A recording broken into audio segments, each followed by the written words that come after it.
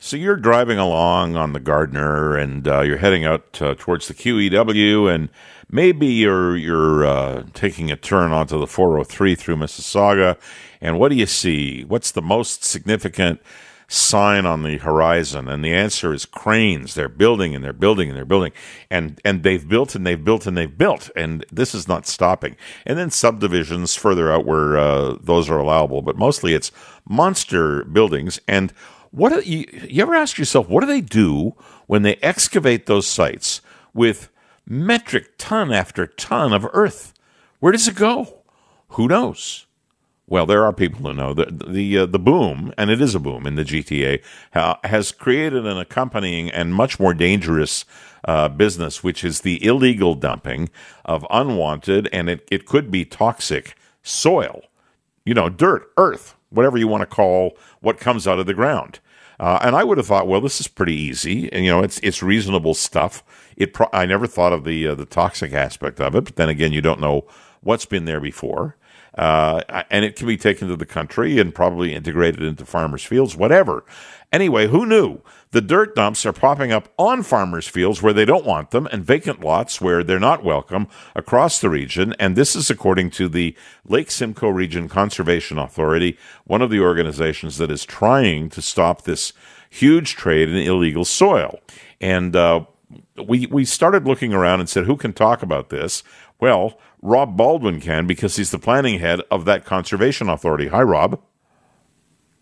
Hello, Rob Baldwin. Hello. Oh, there you are. You disappeared for a second. Good to talk to you. Tell me a little bit about this. You're noticing illegal dumping everywhere in your area. What is it that's hitting the ground, and where is it coming down? So what you have, as you described, is when you dig out the basements for a condominium building or for houses in a subdivision, they have this excess material. It has got to go somewhere. And unfortunately, in and around the GTA, and specifically in the Lake Simcoe area, we don't have enough legal fill sites. So these operators are taking some of the excess material, and it's attractive and easy to dump it illegally because the tipping fees and the availability of the legal sites is expensive and it's limited, so it's easy to find receptive landowners because they're getting paid $75 to $100 a truckload to accept this material, and they're putting it in areas like floodplains or in wetlands, which are the last places you should put this type of material. But that's totally illegal. Who's doing this? Absolutely, it's a mix.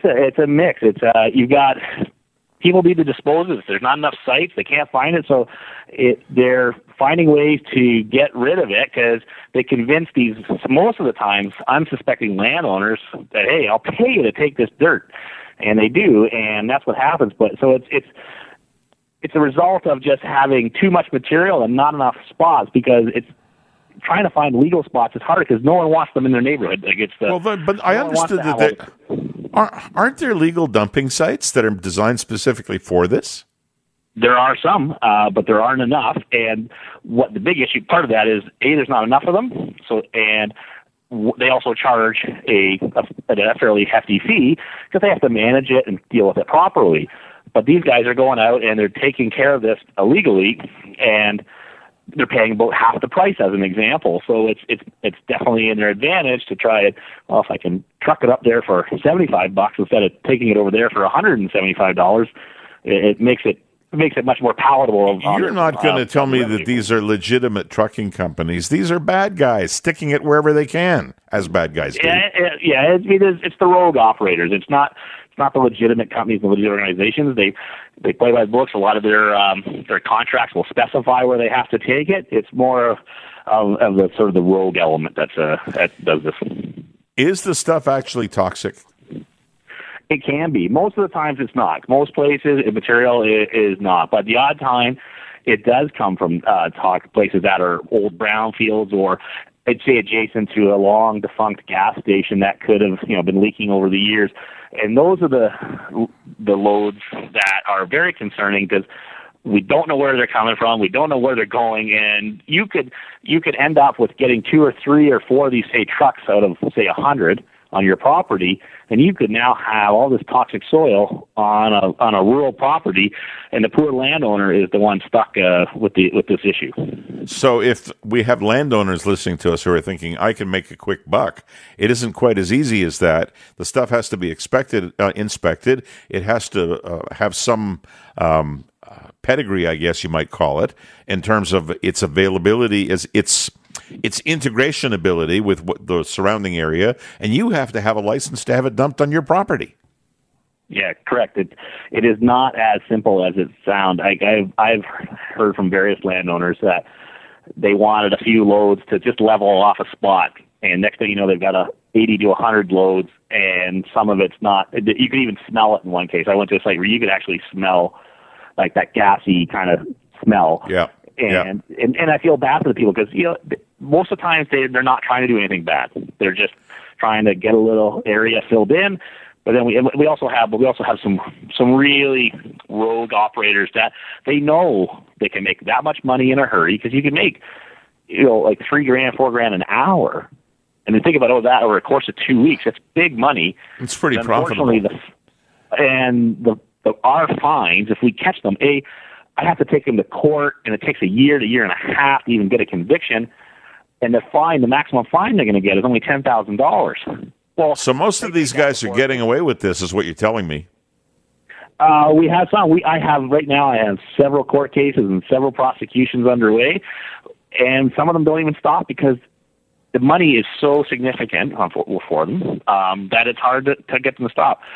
So the last government enacted some new tools and regulations that will help us, like stop work power and power to enter, and we're hopeful that the new government will enact those quickly so we can actually get on this in a much more aggressive manner.